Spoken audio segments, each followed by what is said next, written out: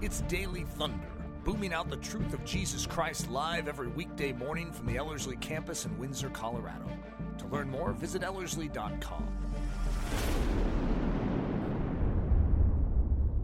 Episode 7 in the series Spiritual Lessons from World War I. You know, it's interesting because when you talk about a world war, you expect a lot of battle. And so far, I don't even know that we've heard one gun go off. So it's sort of, if we've heard one, oh yeah, we did. Gavrilo Princip's gun, we did hear that one. And that wasn't even in the sense of war. That was just a terrorist act. But it is interesting because this is a very, very bloody war over the 4 years, and yet we haven't even gotten to it. And my emphasis, just for those of you that aren't really that interested in the bloody side of World War I, my interest isn't necessarily the bloody side of World War I either. It plays a part in understanding the human drama in this. If, you know, as a man, when you stick yourself in the trenches, it's a very, very trying and testing thing to see how you would respond if you were in these situations. And it's challenging. It has to rank in the top 5, maybe worst places to be in all of world history. It would be a trench on the Western Front in World War I. I mean, that's how bad it is. And so that's the season of history we're entering into, but that's not necessarily my desire, is to just bring us into that trench and have us sit there for the remainder of our training as we go through this, because there's so many human elements to this. That's one, and we probably will visit a trench, you know, and actually say, hey guys, this is where they hung out. But you know, that's one of the challenges of teaching on World War I. How do you do this? This is just ugly. Everything about it's ugly. Why would you bring it up? How could this be edifying? It's a good question, and you could look at all of Earth's history and say the same. You know, there's a lot in the Bible. You could say, well, that's not very edifying. I mean, why would we talk about Ahab and Jezebel? Oh, why would we talk about what happened in the book of Judges? And I mean, there's a lot of stuff in the Bible that's, you know, not that, you could say not that edifying, but it is edifying, depending on which set of glasses you put on. Because sometimes what is edifying is that which contrasts with the kingdom of heaven, and as a result enables us to see our soul the way it is. You know, and as we go through this and as we see William II, or Kaiser Wilhelm of Germany, you oftentimes can see reflections of yourself. And you recognize that this led to world war. And praise God that we're not in a position of being a Kaiser. Because as a result, when we are living in sin, we could create great drama throughout the earth. Which is why, even though we may not be in a position of a king or a queen, we are in a position to influence the world in which we live, and may we do it in a manner that is more Albert I-esque than William II-esque. In this part 7, it's called The French Fury. It was funny because it popped up on my screen, and I just saw the French, and it looked like the French fries, and I got sort of... got a little hungry when I saw that, and then I recognized, okay, that's not what this is. I'm not giving a message on the French fries. But the French Fury. This is, you know, we've sort of taken some different looks, glimpses from different countries. We haven't really brought in Russia yet. I've only hinted at Russia and some of the dynamics up in Russia, where you had Alexander III who wouldn't look Kaiser Wilhelm in the face, and he would only sneer at him over his shoulder. You know, so we have a little taste of the czardom up in Russia. And Great Britain, we don't know that much. We just know that Edward VII died back in 1910, had a funeral that was quite illustrious, and George took his place. It's like, and we've had a few quotes from Winston Churchill. But long and short, we're still a little unfamiliar with what's going on in Great Britain. We've spent a lot of our time in Germany, and we spent a little time Austria-Hungary because we had Gavrilo Princip come in and shoot the Archduke. But not a lot. In other words, you might feel fairly smart now after 6 messages on World War I, but technically we hardly know a thing, right? If you want to see the global. And that's one of the other things that's very daunting about World War I, is you're dealing with so many nations that all have a backstory, that have leaders. And it's not just one leader. They have a whole bunch of leaders. And if you were to dive deep just into the history of Austria-Hungary, which isn't as interesting to many people because it dissipates after the war and is no more. So it's like, why spend any time studying Austria-Hungary? It's about to end. And yet so much is leading to these events, so much of the thinking. There is a character in the mid-1800s that is going to publish a book known as The Origin of the Species. And this is going to amazingly play into World War I. I mean, how could a book by Charles Darwin in the 1850s play into a war in 1914? It's just a book. And how could a book influence a world? And yet, it is going to. And that's part of what I wanted to address today, more on a light level. I'm not just going to go in depth into a lot of the thinking because we don't have time to show all the nuance. But you can at least, we can sort of surf on the wave of it and go, wow, that is quite interesting. The country of France is struggling, and they've gone through tremendous upheavals. They're sort of in their third version of a republic, and they are struggling to sort of find their footing, which makes them appear very vulnerable right now. And Germany is licking its chops. There is, France has sort of been the historic power of Europe. And, Napoleon, all I have to do is say that name, and that triggers, certain understanding in many of us. And so they've, in a sense, been the dominant factor in European landscape until 1870. And so we're in 1914, okay? So it's been 44 years since an empire bloomed, and that's called the German Empire. The German Empire didn't exist until 1871, and that's a result of something that happened in 1870 to 1871 called the Franco-Prussian, or some people would just call it the Franco-German, which makes more sense to us, war. France and Germany are going to go to war, and it's not going to go so well for France. The power that's used to winning. In fact, no one would have ever thought that they could even lose this. And yet the shocker of all shockers, Germany's going to come out on top, or Prussia at the time. It wasn't actually a nation. And there's a whole bunch of small nations in this that are going to ally together to take on the big guy. And France is going to lose big. It's going to lose big. And as a result, you're going to see a whole bunch of dominoes fall. One of those dominoes is Germany is going to become a nation. Suddenly, the biggest nation, most powerful nation in all of Europe switched from being France to Germany. And Germany just started existing, and it's already the most powerful nation in Europe. Okay, that immediately destabilizes everyone else because now suddenly you have a new boy on the block and obviously likes to fight. And so you can just sort of feel the insecurity that's now breeding and why Germany feels like everyone's out to get them. So that's the insecurity of William. It's like, hey, how come no one respects me? No one really likes you. You're new. You don't deserve the privileges of the long-standing empires around here. And you're a bully. You're just sort of a rude character. So this is going to lead to something that I'm going to refer to as the French Fury. That's actually the name of it. If you translate it, it's called the French Fury, which I think is a pretty cool title. So if you've ever heard of the Treaty of Versailles, that's a famous statement. However, in 1919, there was a Treaty of Versailles, and it is going to be the finishing touches to World War I. I don't want to give any spoilers of who's going to win World War I, because if you don't know, I don't want to tell you. I mean, that's part of the fun of going through a series here. And yet, the Treaty of Versailles is going to be the finishing touches to World War I, which, just hint, hint, is actually going to lead to World War II because the treaty is going to be so unfair and biased in one side of the ledger that it's going to create a whole catastrophe moving forward. Ironically, that's not the first Treaty of Versailles. There's a Treaty of Versailles in 1871. And France, after losing the Franco-Prussian War, is going to be humiliated in and through this treaty. First of all, Versailles is the palace of French kings. So where does Germany, this new startup country, want to have the meetings?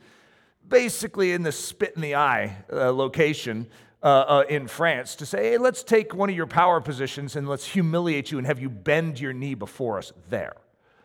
Okay, so this is uncomfortable at every level. And the French aren't really enjoying this process, if you can imagine. I mean, they're a proud people, but so are the Germans, so are the Brits. I mean, everyone's a proud people, if you want to say it. That's human nature to be proud. And this isn't going so well. So France, a country stripped bare and humiliated. So the Treaty of Versailles, if you want to try and read it off to the left, you'd probably have to zoom in a little. It's going to be hard. My goal wasn't to get you to read it. I'm just going to give a summary of what took place. Prussia, soon to become Germany, resoundingly defeated France in the Franco-Prussian War. German troops had besieged Paris, captured the French Emperor, Napoleon III, at the town of Sedan, and brought the nation of France to its knees. The Germans chose Versailles, the palace of French kings, as the place to write up the treaty agreement to end the conflict. This Treaty of Versailles forced France to pay a war indemnity of 5 billion gold francs. That's the equivalent to a quarter of France's annual economic output.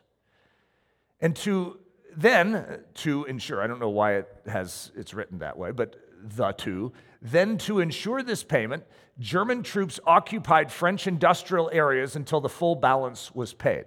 So we're going to keep our soldiers here in your industrial zones until you've paid us back 5 billion gold francs, which is not going to be easy. In fact, Germany was figuring this could take like an entire generation to pay back. So it was going to cripple France for a generation. Now, side note, France is so undesirous of having the Germans in their environment, okay, the Hun, in their backyard, and they can't stand that they are going to pull off this in 3 years. The entire nation is going to work together, and they're going to get it done just to get Germany out. But it has so crippled the nation. They can't expand their military. They can't do anything. They're just trying to pay off a debt to get the Germans out of there. And if it wasn't enough, if that wasn't enough of a humbling trial for the French people to bear, the real stinger was the Germans took the territories of Alsace and Lorraine from the French. And to the French, this was an unforgivable theft. By the way, could we get some more chairs back there? Maybe another row of chairs. So we're in 1870. I know many of us don't hang out in 1870 and study maps, okay? Because the map of Europe changes a lot, right? But in 1870, I don't know if you remember in 1914, I showed you the country of Germany. Remember all the sort of purplish red countries down the middle?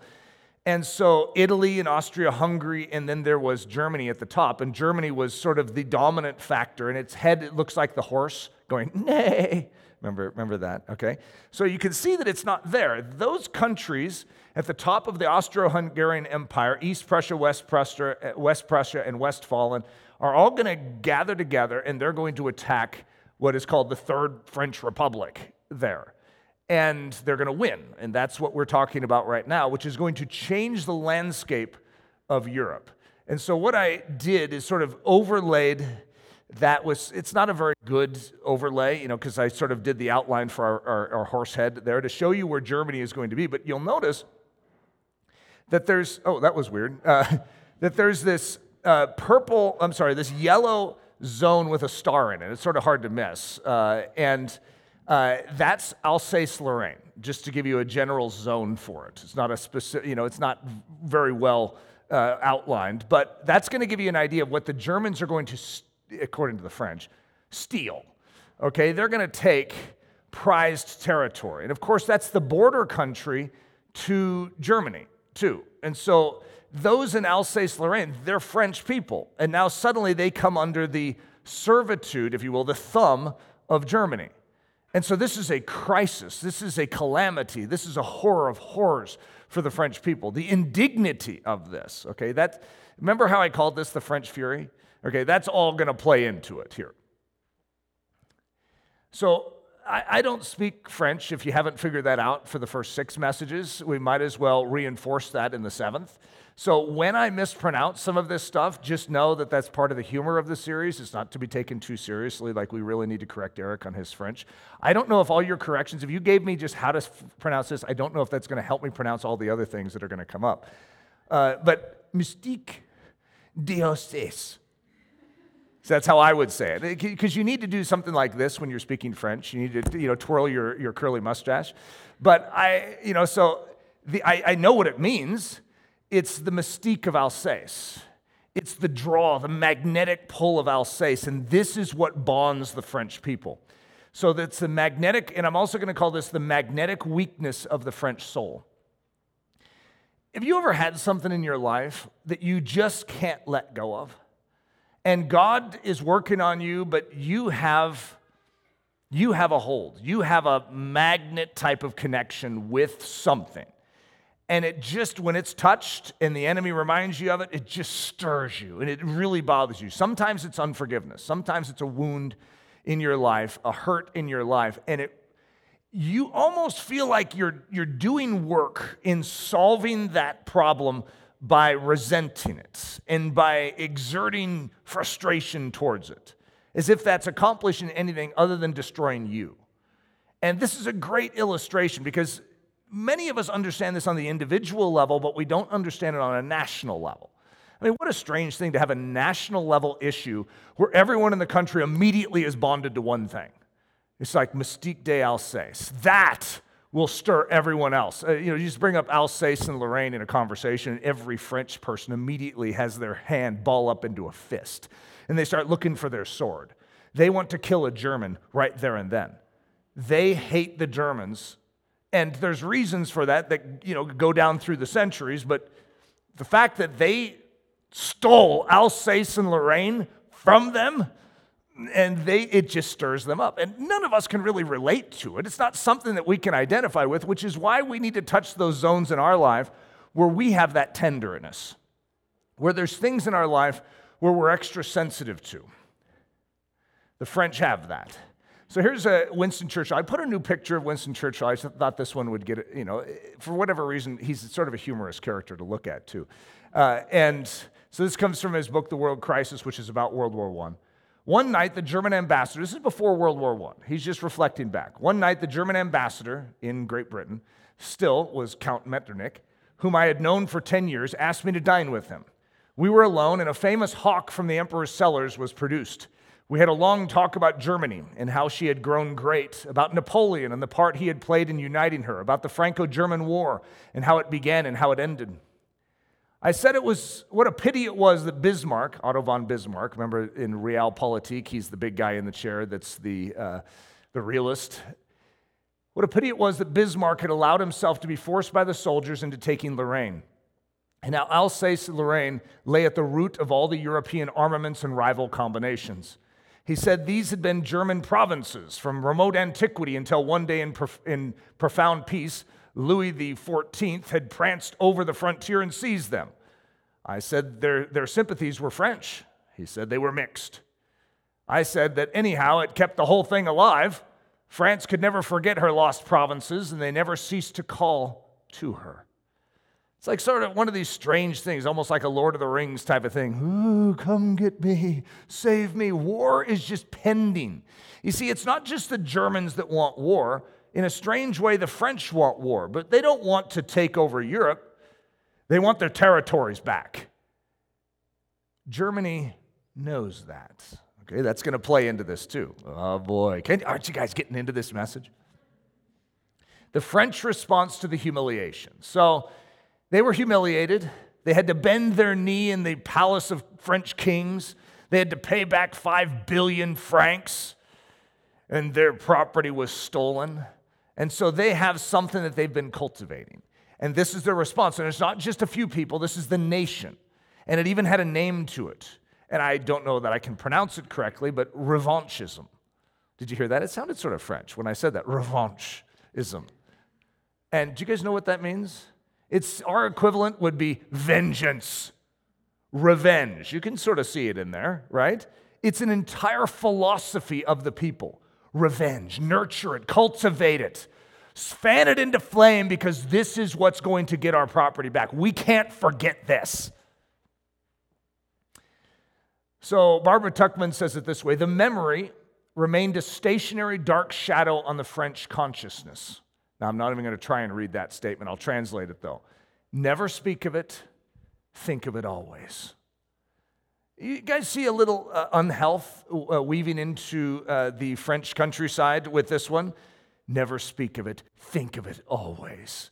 Okay, by the way, if we're teaching Christian thought, this is the opposite. This is the wrong direction, guys. This is the type of thing that eats away and rots the soul.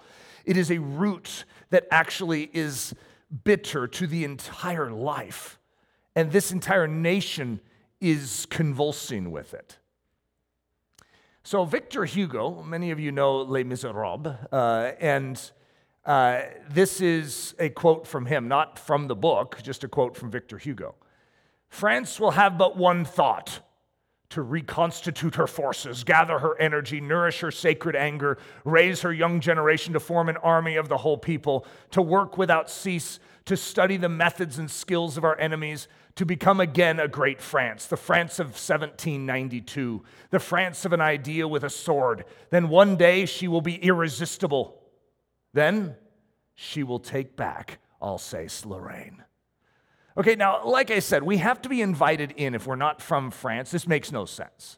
It's like, why, even the conclusion of all of that, why do they want to become a great nation again? To take back what is rightfully theirs. Okay, this is consuming them, and it is contorting their soul, in a sense, destroying them. Barbara Tuchman says this: the one thing that held together all elements of the army, whether old guard or Republican, Jesuit or Freemason, was the mystique d'Alsace. The eyes of all were fixed on the blue line of the Vosges.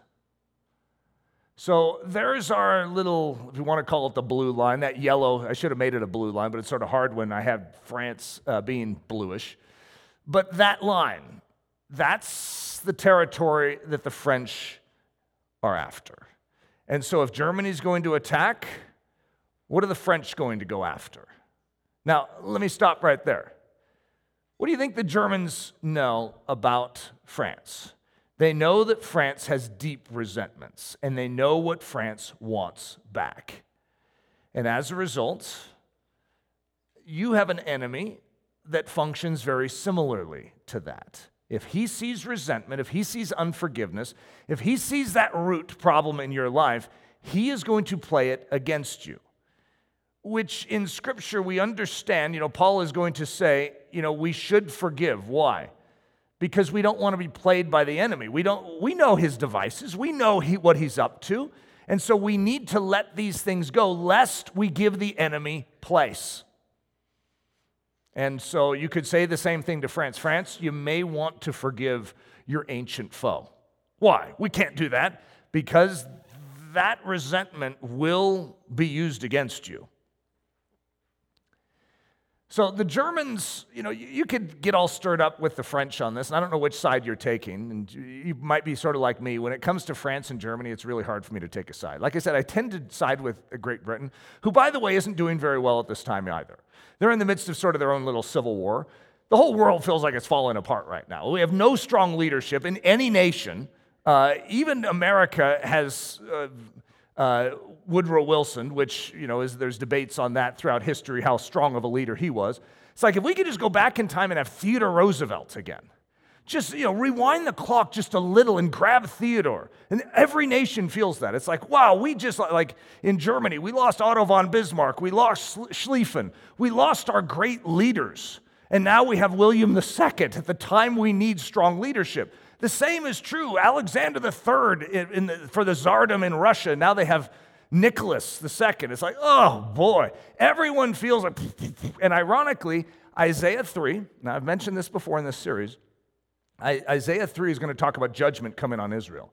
And the first movement of judgment isn't drought, isn't disease, it's the removal of leadership strength. It's the removal of manhood from the nation. And what we see, and then you put children in charge. It's like, boy, does that sound familiar with what's going on in World War I.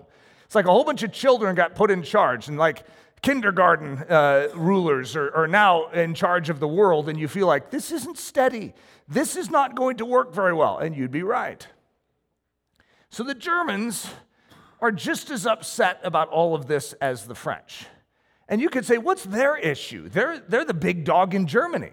Well, they're encircled. It's a necessity. They have their reasons, right?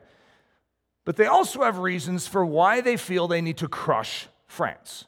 And you could say, didn't you already crush France? Didn't you already humiliate France? Isn't that enough for you? No. And you could say, boy, you guys have issues. And their issues make total sense to them, just like our issues typically make sense to us. Like why you don't talk to a certain family member and you give them the cold shoulder when they're around. It's like, you know what? That doesn't translate to everyone else on the outside very well, but I'm sure it makes sense to you why you do that.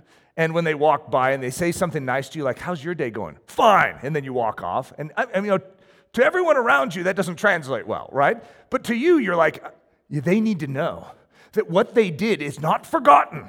And if I start getting all nice, and kissy face with them, then they may think that that behavior was okay. And so to keep up that tension, I need to keep up the fine, and walk off thing.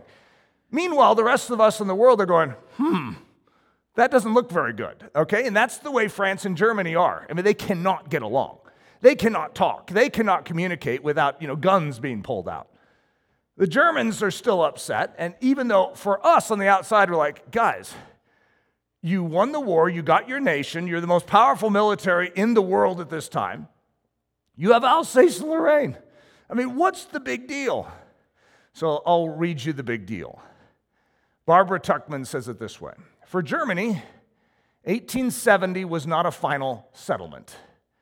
The German day in Europe, which they thought had dawned when the German Empire was proclaimed in the Hall of Mirrors at Versailles, was still postponed. France was not crushed. The French Empire was actually expanding in North Africa and Indochina. The world of art and beauty and style still worshipped at the feet of Paris. Germans were still gnawed by envy of the country they had conquered. Believing themselves superior in soul, in strength, in energy, industry, and national virtue, Germans felt they deserved the dominion of Europe. The work must be completed. So are you guys in the story yet? You sort of starting to feel the World War I tensions here? It's like, why would a world go to war?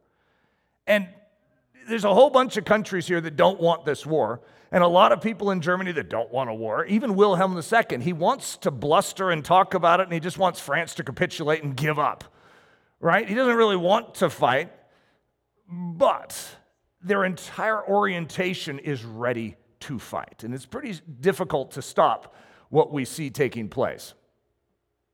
The sway of revenge, it's too powerful a thing to be wielded by man. When you are carrying around vengeance, revanchism, again, I'm probably saying it incorrectly, but when you're carrying that around, it will overwhelm you and cause you to do things that are beyond what you would want to do. You will say things you really wish you hadn't said. You will do things that you really wish you wouldn't have done. I mean, murder oftentimes can come out of this. And you would have never said, oh, I want to murder someone, but in a sense, you sort of wish you could. And that is unrestrainable in the human soul. You were not meant to wield it. It is too big for man to carry. And so when there is an injustice, God teaches us a proper means of handling it. And it doesn't sound strong enough to us when he says, forgive that. God, I can't because it needs to be addressed. Would you give it to me? Because I am big enough to handle addressing those things. And part of forgiveness is a faith issue of trusting God with justice. Trusting God is greater. And God also wants to train our souls that this is nullifying the chief purpose that we have, which is to reveal Him. And love is His chief language. And He is willing to show mercy and willing to forgive and willing to even love His enemies. But this revanchism, this vengeance, spoils the entire, the milk inside of our soul. It spoils the purpose. It spoils the reason we're here, which is to reveal the invisible realm. And that is not how God behaves. We have a God who is merciful to us, even though we deserve far worse than we've done far worse than what the Germans did to the French. And yet God has not responded as the French. God has responded very differently. And He wants to show us this pattern, not because it's weaker. Ironically, it's stronger.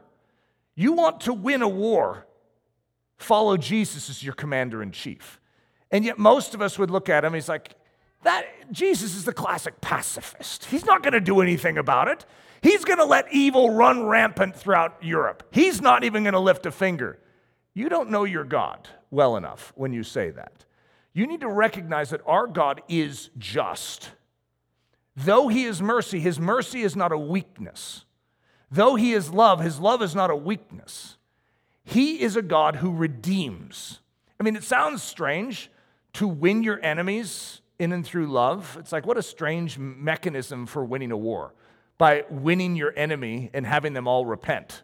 It's like that's a strange mechanism for defeating a country. And yet, revival is one of the greatest methods for changing hostilities and dimming that bright flame of revenge.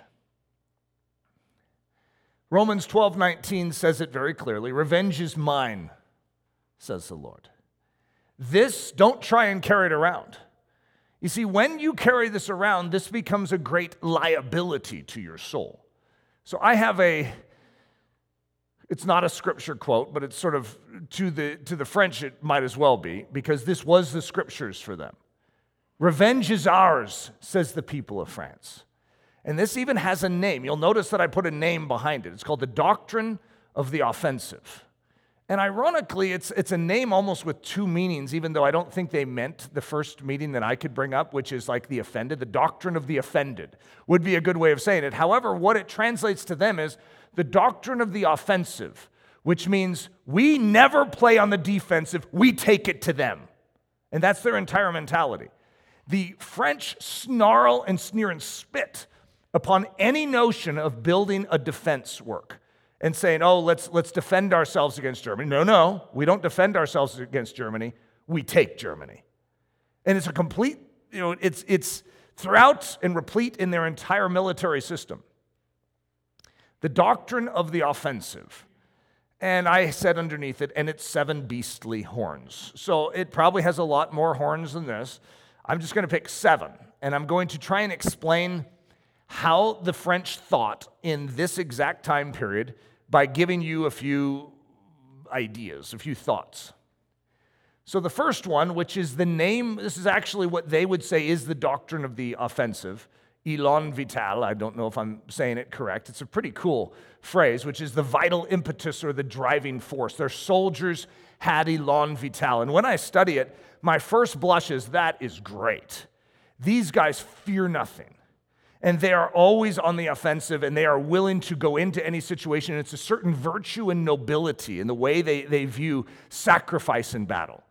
So like the leaders of the military, so the officers in a time of battle would actually stand up even amidst the hail of fire of bullets and of artillery shell, and raise their hand in the air as if to show, I do not fear anything. And if your leaders don't fear anything, then the soldiers under them don't fear anything either.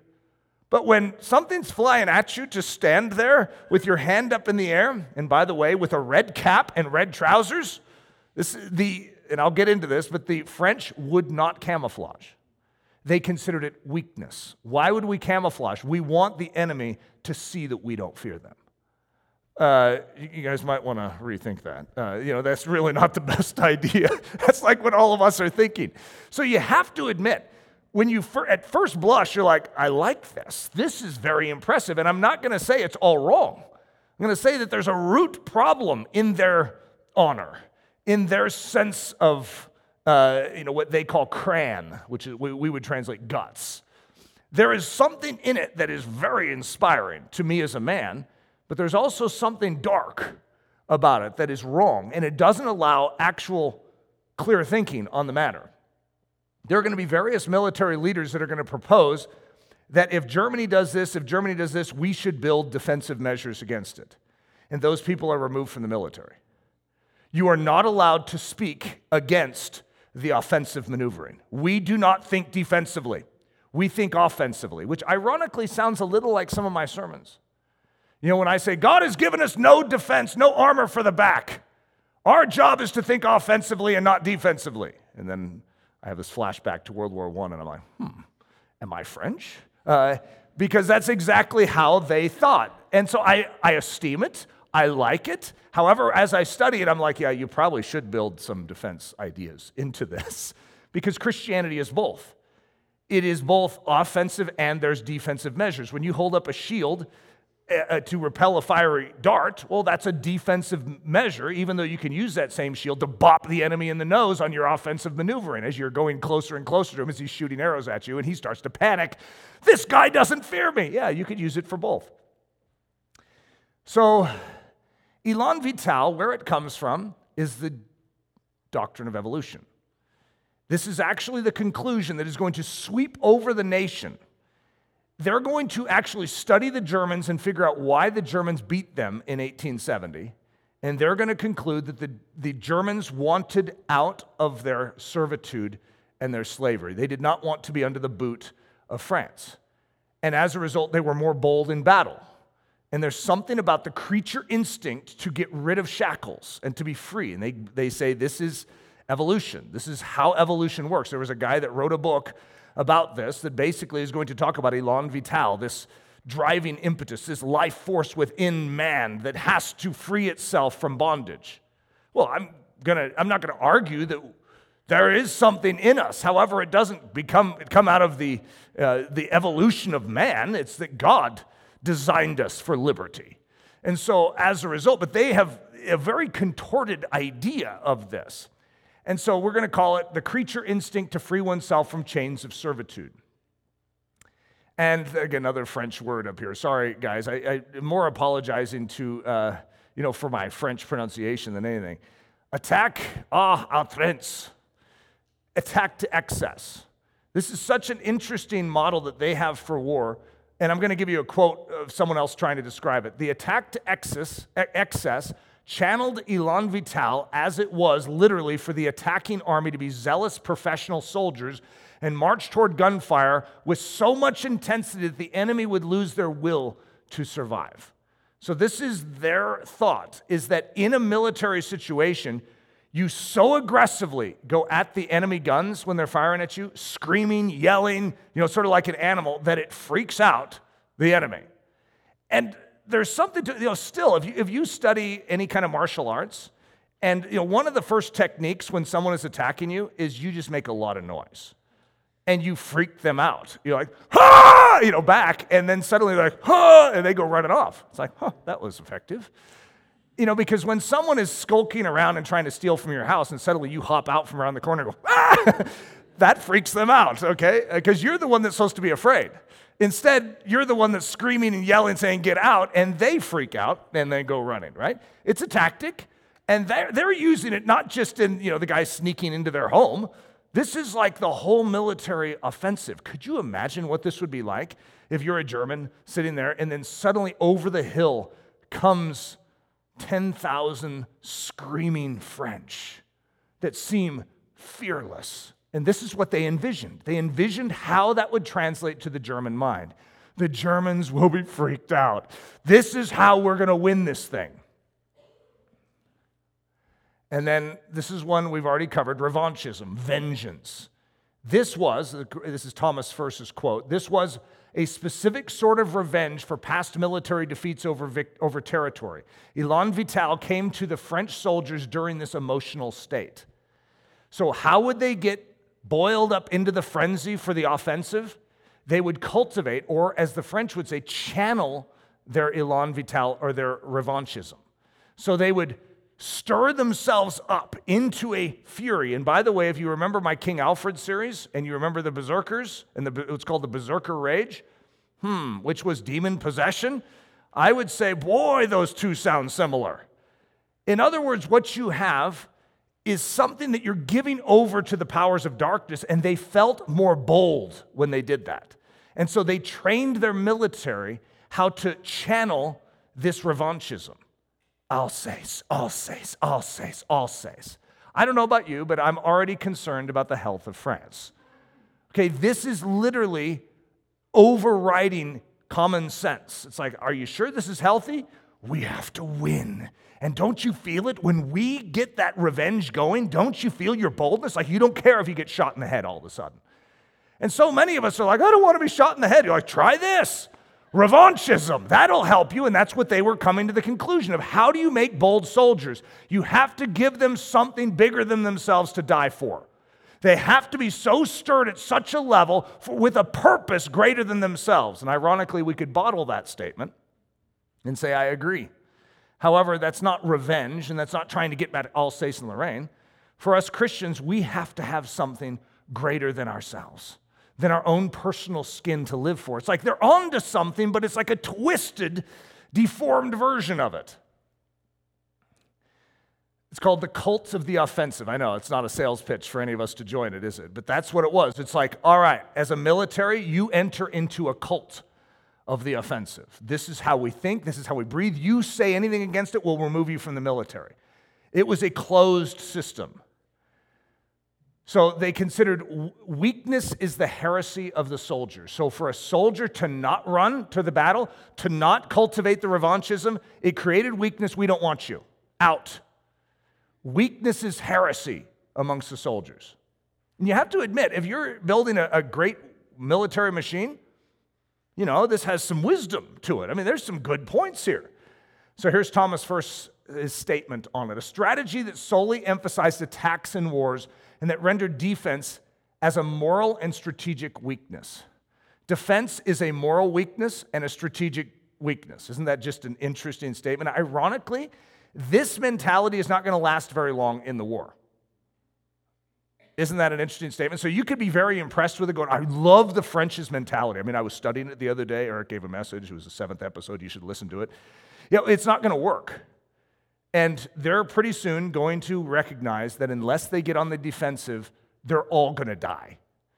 I mean, literally, they're losing hundreds of thousands of men in what's called the meat grinder because they're standing up in battle and just getting blown away. They have cloth caps on their head. They have no defense because they don't need defense. That's moral heresy to do it. And as a result, hundreds of thousands of these men that believe this are going to be obliterated in the first few weeks of World War I. Number 5, here's the name of our message. Aren't you guys excited that we finally got here? It's called Furie Francois, French Fury. Sorry for those of you that speak French. I know there's some of you in here that are like just wanting to get up and say, here's how you pronounce it, Eric. Believe me, I'll get that. I'll have people that'll text me some great solutions for how I could solve this. So here's what it is. That word is a vivid description of the animated French soldier channeling this uber-aggressive approach to conflict. So when you're doing this, how would you describe it? It's French fury. That's what they're bringing to battle. They're bringing fury. Number 6, red kepis. That's their hats. A kepis is a hat. And AKA, the way we could call this is we are, as a military unit, as a nation, we are anti-camouflage. Well, the Brits are using this really cool, khaki color. The Germans are using sort of this light blue, and so when they're coming over the horizon, you can't even see them. They blend in with like the sky. But we have our red trousers, our blue coats, and our red hats. Yes, it's the cult of the offensive. We are unafraid. And so not only are we unafraid, but we're going to boldly declare our location because we believe that we're stronger than you. Despite wars around the world showing that camouflage was useful, the French army, unlike the British and Germans, remained in blue coats with red kepis and trousers. Camouflage was not prudent, but a symbol of weakness. So here's at least, I don't know if you can see it very well, but this is the French going off to war in 1914. And if I gave a contrast with the Brits and the Germans, you'd understand how loud these guys are. And imagine standing up, because the officers would have their white gloves, and they would stand in the battle with their white glove. Okay, it's like, please strike me, and they're all going to be killed. I mean, this is just like, it is one of the craziest storylines, because all of us could esteem the nobility of it, but it's a nobility from a previous era before artillery shell and machine gun fire. And when you have your rifle, but you don't know how to shoot it very well, and it can only shoot this distance, right, accurately. And so a guy could stand up and risk his life, and there's an odds-on possibility he's going to survive the day. And wow, that was inspiring to all the men. There is no possible way he's going to survive the day now. When someone is going shooting machine gun fire across the horizon, and this guy's standing there, how many times over do you think he can survive that? And when artillery shells going off and literally blowing people back, unless they are in the ground, unless they are somehow dug in, they're just all dead. And this is exactly how World War I is going to start. Number 7, the purity of the ranks. They were also anti-reservists. The way that a nation, when it comes to war, in modern warfare, they're going to bring up volunteers or reservists, and this is critical. Germany has so many more soldiers because they're willing to use their reservists. France at the beginning is really struggling in their military doctrine if they should use it. Most soldiers do not want reservists. Why? Because they don't understand revanchism. They don't understand élan vital. They haven't been trained in the cult of the offensive. They're not initiated to this. We don't want that person next to us. That's going to add weakness to our ranks. And so everything about this is counterintuitive to winning World War I, and yet everything about this is how they're going to approach it. The army discriminated against the use of army reservists, for they did not possess this same warrior spirit that those channeling, I don't like the word channeling, but that's the word they would use, channeling the élan vital possessed. So here's a guy named de Grand Mason, and he said, this is the same idea that I just expressed. Risking your life at every step for hours on end is not a game for the common man. The common man is not fit for war, which those of us that are common men would probably say, yeah, agreed, you don't need to draft me up, I'm fine here. But the military of France had so cultivated this that they were afraid of bringing in the common men into the ranks lest they just, mess it all up. Number 8, immunity to transvalitis. So transvalitis sounds like a disease. It is. In the French mind, it's a disease. And it's this, okay? Say I'm a leader, a military leader, and all my men are dying. Transvalitis is the fear of losing all your men. It's the fear of actually being decimated. And so what the tendency is to retreat, is to turn back. But that's a disease to the French. So as a result, they want to train their leaders that even if everyone dies, they die for a good reason. But there isn't a point where you turn and run. And so all of us would be like, if you're a soldier in that situation, you can imagine the common man walking into that going, well, what if we're surrounded? I mean, do we just sit there or do we fight? I mean, do we run if we had a chance? What if there's an opening? Can I get out of it? No. And so this is a paralyzing thing. Ironically, it's going to play a pretty big role in the very beginning of the war, too. So this is how I'm going to define it. Never dreading the extreme loss of life in battle. Could you imagine trying to become immune to that? All these men that you love are dying, and yet you need to be immune to feeling about that because what you're serving is mystique de Alsace. You're doing something greater, for something greater than yourself. Transvalitis is that potentially paralyzing fear among the general staff of losing too many troops in battle, causing them to pull back on the defensive instead of maintaining the offensive always. We never go on the defensive. So the Germans sack, betting on the revanchism of the French.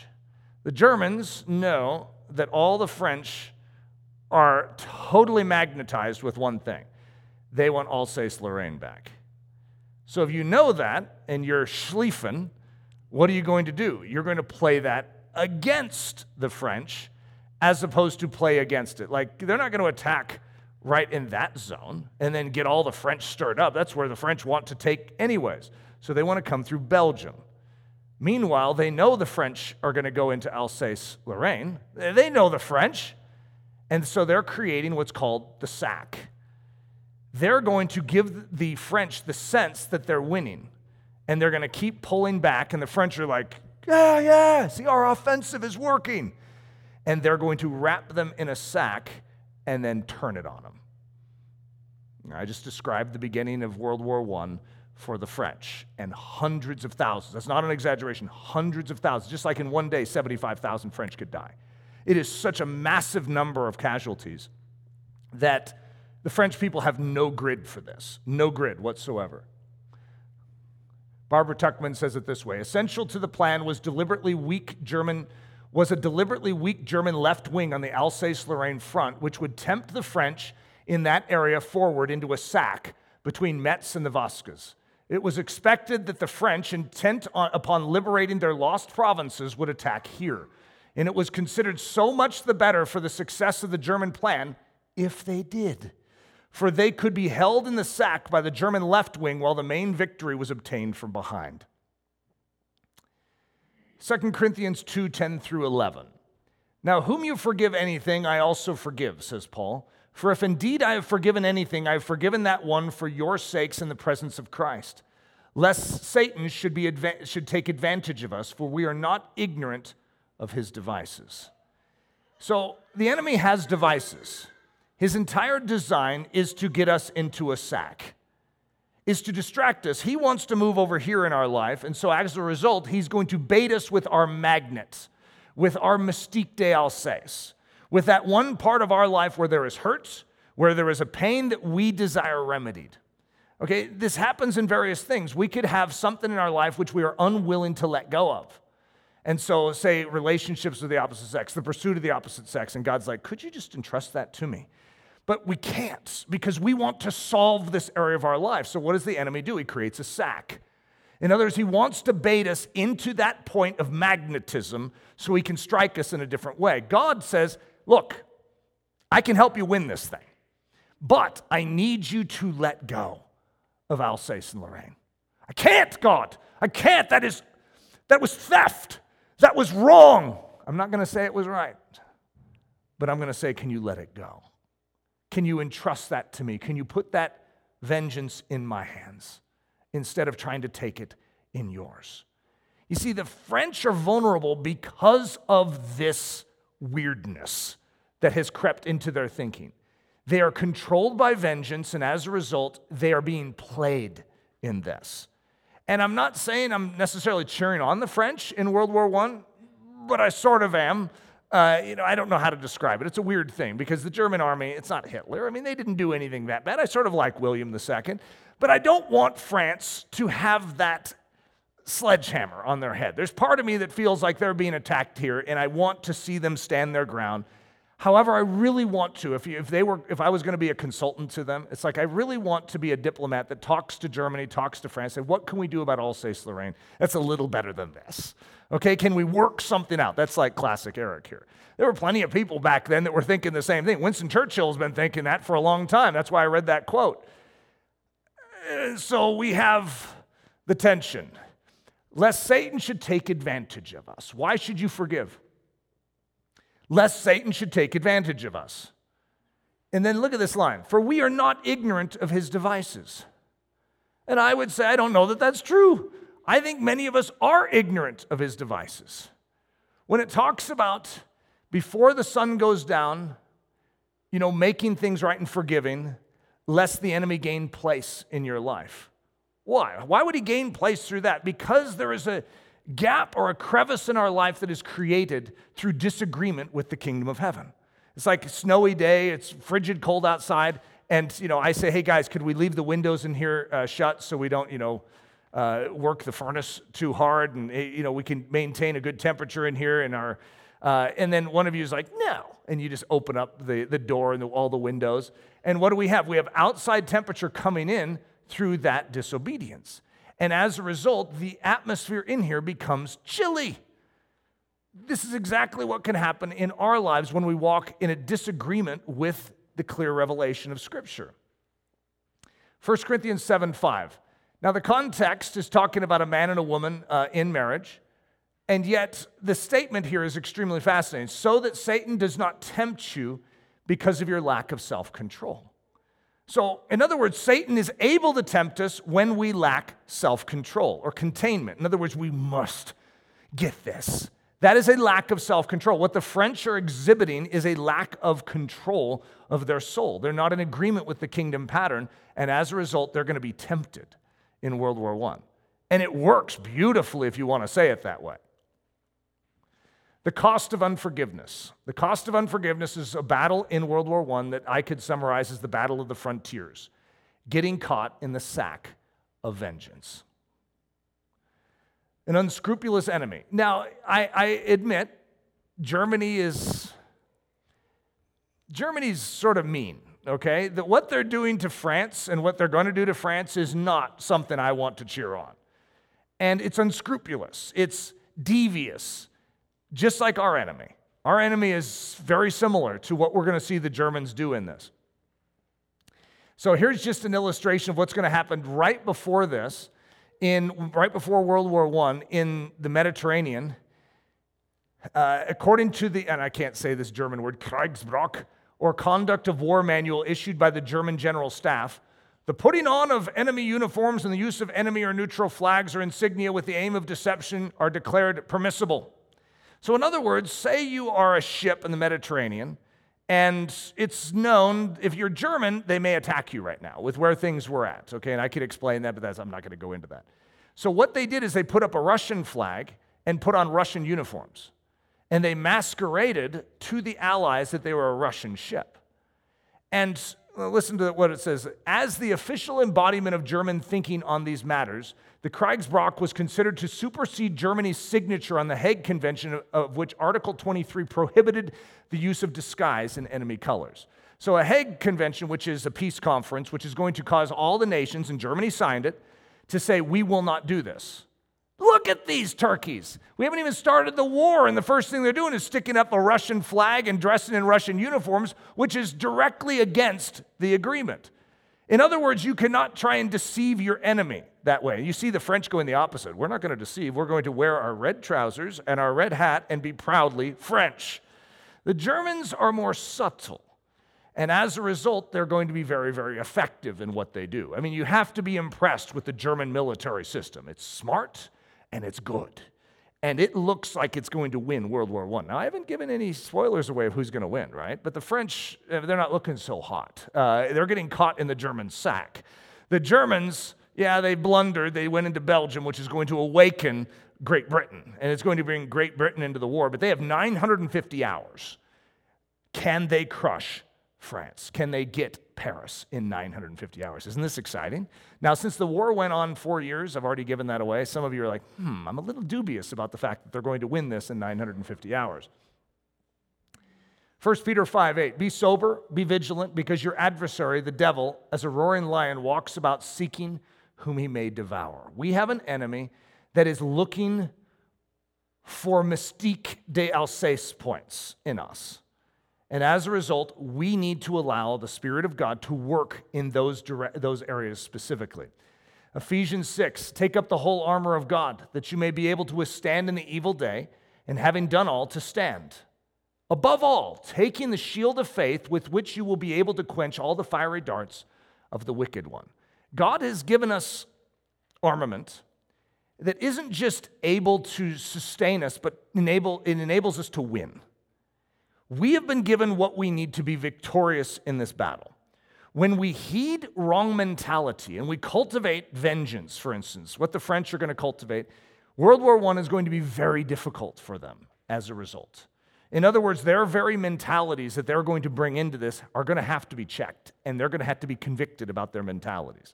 And it's pretty ironic when one of the main sponsors of the cult of the offensive is going to call France to go on the defensive. You could imagine how hard that was for Joseph Joffre to come to that place and to call his troops to the defensive, because that was heresy to the French. It's either that or lose your nation. You choose. It's sort of like you either come in alignment with the kingdom pattern, even though you may think that sounds like weakness, to show mercy, to forgive, and to love. However, it's the system that works.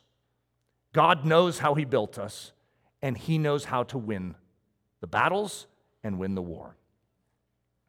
Father, I ask that you would build us as soldiers, good soldiers, and that we would be aware and alert to the enemy's devices, and that we would live in such a way where there is nothing that can bait us in the wrong way, but that we have relinquished those places of hurt and harm so that you can truly lead us effectively into this battle. Lord, we trust you. It's in the precious name we pray. Amen. Daily Thunder is a listener-supported production of Ellerslie Discipleship Training. At Ellerslie, we are laboring to rouse the Church of Jesus Christ out of its lethargy and build brave-hearted Christians for such a time as this. Daily Thunder episodes are released every day, Monday through Friday, from our campus in Windsor, Colorado. And our weekly sermon is delivered live at 9 a.m. on Sunday mornings with a delayed live stream available at noon Mountain Time. Go to ellerslie.com/daily to get all the details. Thanks for listening.